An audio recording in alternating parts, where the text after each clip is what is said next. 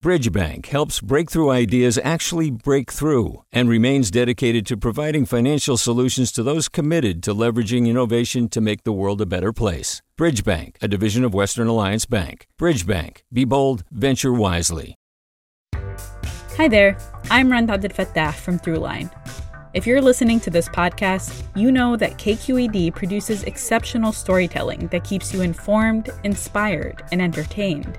Their podcasts cover issues from your neighborhood to the entire country and everything in between. Support this work today. You can help us continue to bring quality podcasts to your ears. Just head to donate.kqed.org/podcast. That's donate.kqed.org/podcast. From KQED. Say it with a little attitude, like, ish. All right. 1, 2, 3, right now. Ish.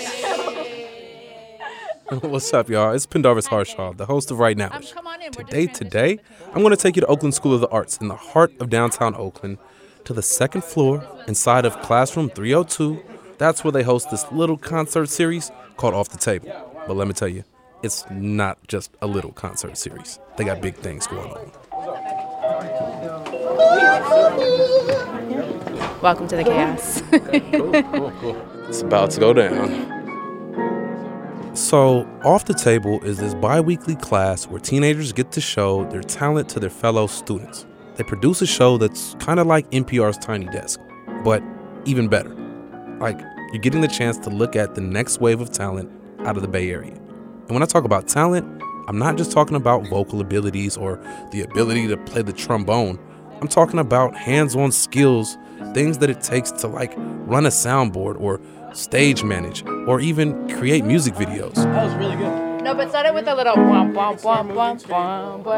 We're going to do a quick check-in. Before we got started, the class instructor and co-creator, Kava Menzies, told us about what was happening all around us.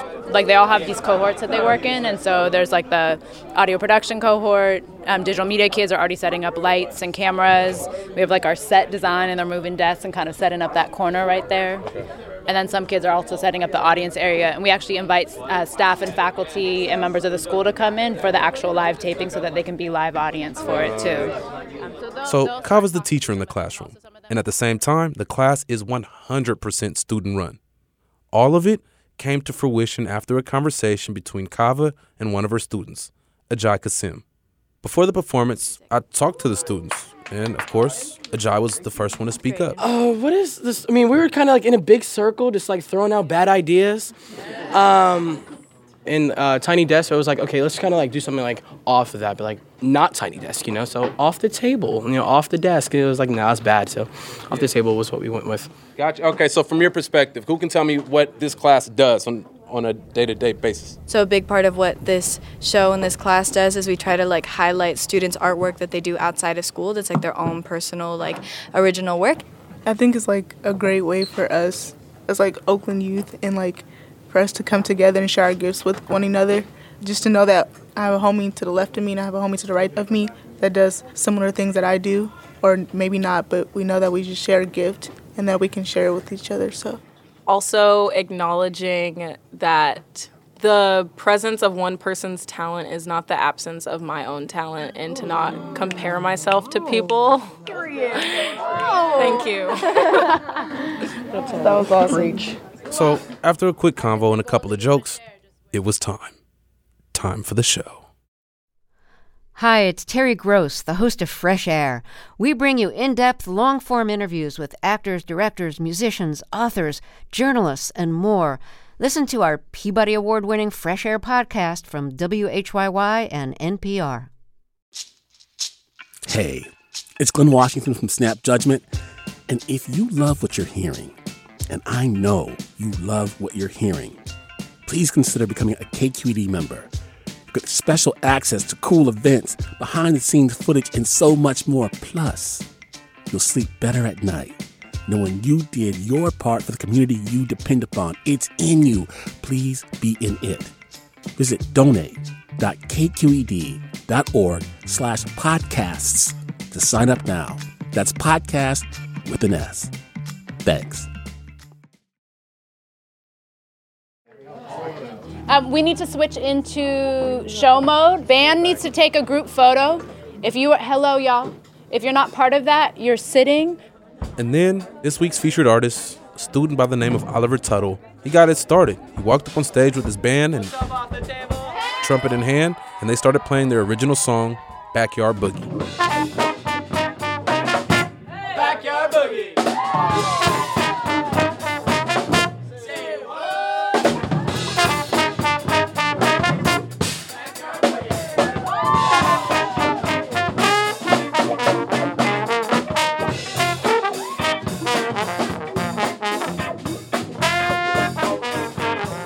So the performance was wild, fabulous. I'm talking about teachers were present, like with their phones out. Are they even supposed to have phones in school? I don't know, whatever. They were taking pictures and videos, and it was festival-like. And then all of a sudden it concluded. The world turned back into a classroom, and the performers turned back into students. They picked up their backpacks, they went off to classes, and I sat there trying to figure out what the hell I just witnessed, and also trying to figure out what's the bigger story behind this. Like, come on, there's something special about this classroom, and it speaks to a need being filled. So I talked to Kava about it. Today's performance, Oliver? Yeah. Oliver in the overalls with the yes, with the overalls, with the trombone and the crew and the 8th grader on the guitar. And like, how did that come to be?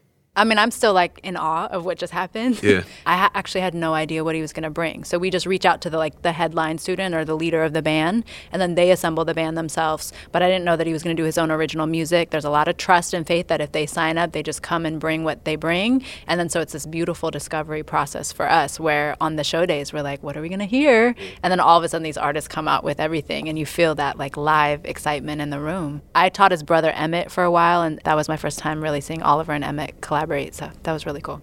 So cool. It's like Tiny Desk meets School of Rock meets just a straight jam session of young people just vibing. You look around the room and it's heads it's bobbing such a vibe. And people just, like. It's like this incubator where we're creating something special, and we're just hoping that the vibes of this room start to magnify and grow into something bigger. I was never made for you. The things we do, I'll admit it. You could get it, baby, sometime. There's this conversation about the need for art in schools. And like obviously we're in an arts school, so there's going to be art here. But the fact that it's kind of free, it's liberating. It's not necessarily it's like, this is Bach, this is Beethoven, and this is art. Like, how did you decide to be free? And at the same time, there is structure. It's not just like the kids run the show, but. I think that's like my reaction to my own upbringing. And I grew up in an environment where I felt like it was a very traditional education and very traditional music classes. And I'm grateful because that's my foundation, but I also feel like it was the wrong way to go about teaching me about creativity. So I feel like to be in art school and talk about creativity and talk about passion and that inner voice requires a certain kind of context that's sacred. And so I think my teaching approach is probably a reaction to what I didn't have. Yeah. And the kids really respond, and we have like very honest conversations about it. I'm always asking them for feedback. And that speaks to other thing that drew me to this conversation, the ability to empower young people to practice free speech. Like, did that dawn on you, or like has that ever like come across your mind? Like free, like where else is free speech championed by young people? Like, I know I got some teenage niece and nephews, and I like tell them to be quiet all the time. Yeah. So like, what arena do teenagers have to practice free speech? They don't. I mean, there's so few arenas that's possible, and they're always having to like curb or somehow limit their capacity and limit who they are and what it is that they say. I never thought of it like that, but that's true. Honestly, as an adult, I try to get out of the way.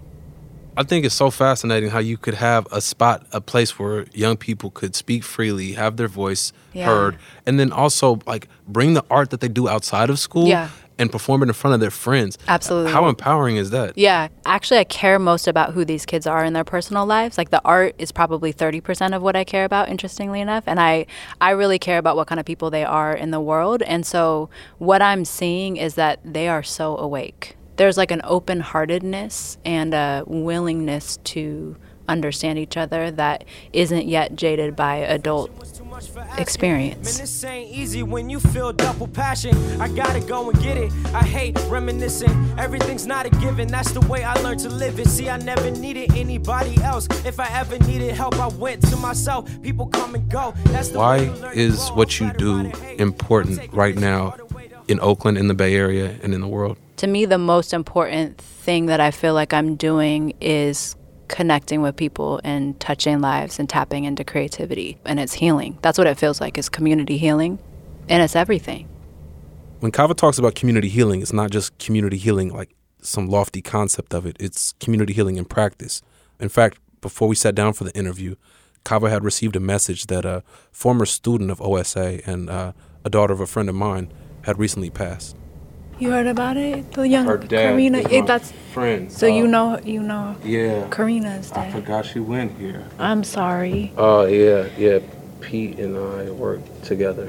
So he texted me yesterday. Yeah, and I think she dated Ajay, the young man with the dreads that I was telling you about like years ago. Yeah, it's just like, man. Yeah. And a couple of my kids yesterday were like, hey, just so you know, I'm not like fully present because I'm dealing with this mentally. And so, and I didn't think I knew the kid until this moment where she just explained to me who it was. So, because it's been like 1 a year at this point, and it's just Victor, and it's, you know, we had a kid, Neil, the year before. It's just a lot.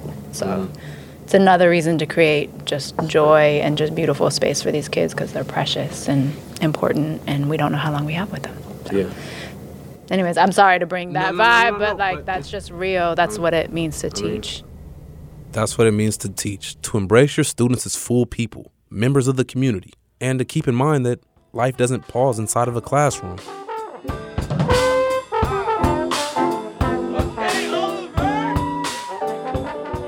Thank you to Kava Menzies, for creating a platform for these young students to show their talents to the world. I want to offer my condolences to Pete and Vanna Nix, also the friends and family that have been affected. And I want to give a shout out to the students who filled the room of 302 with joy over at OSA. You can follow their work at Off the Table 302. That's Off the Table, all one word. The number's 302 on Instagram. While you have your phone out, go ahead and hit that subscribe button on the Right Nowish podcast. And if you're already subscribed, go ahead and rate us. 5 stars would be suggested. And then if you want to take it a step further, tell a friend. Much appreciated. And while I'm giving my thank yous out, I want to be sure to say a thank you to the producer behind this show, Ashley Ann Krigbaum, for making this magic happen and joining me in the classroom of 302. Big shout out to the editor, Jessica Platchik. Thank you to Julie Kane, and thank you to David Marcus and Holly Kernan over at KQED. Thanks for supporting us. Thank you to all my teachers who helped me get to where I am. Some of them are listening. So shout out to the teachers out there. Oh, and I'm Pendarvis Harshaw, your host.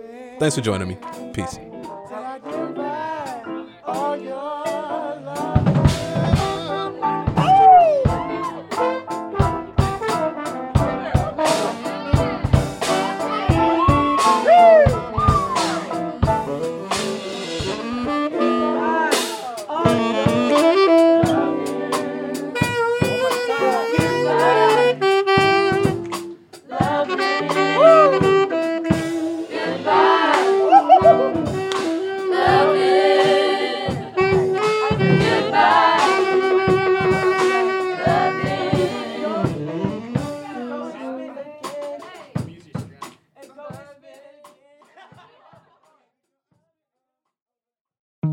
I'm Sasha Khokha, host of the California Report magazine.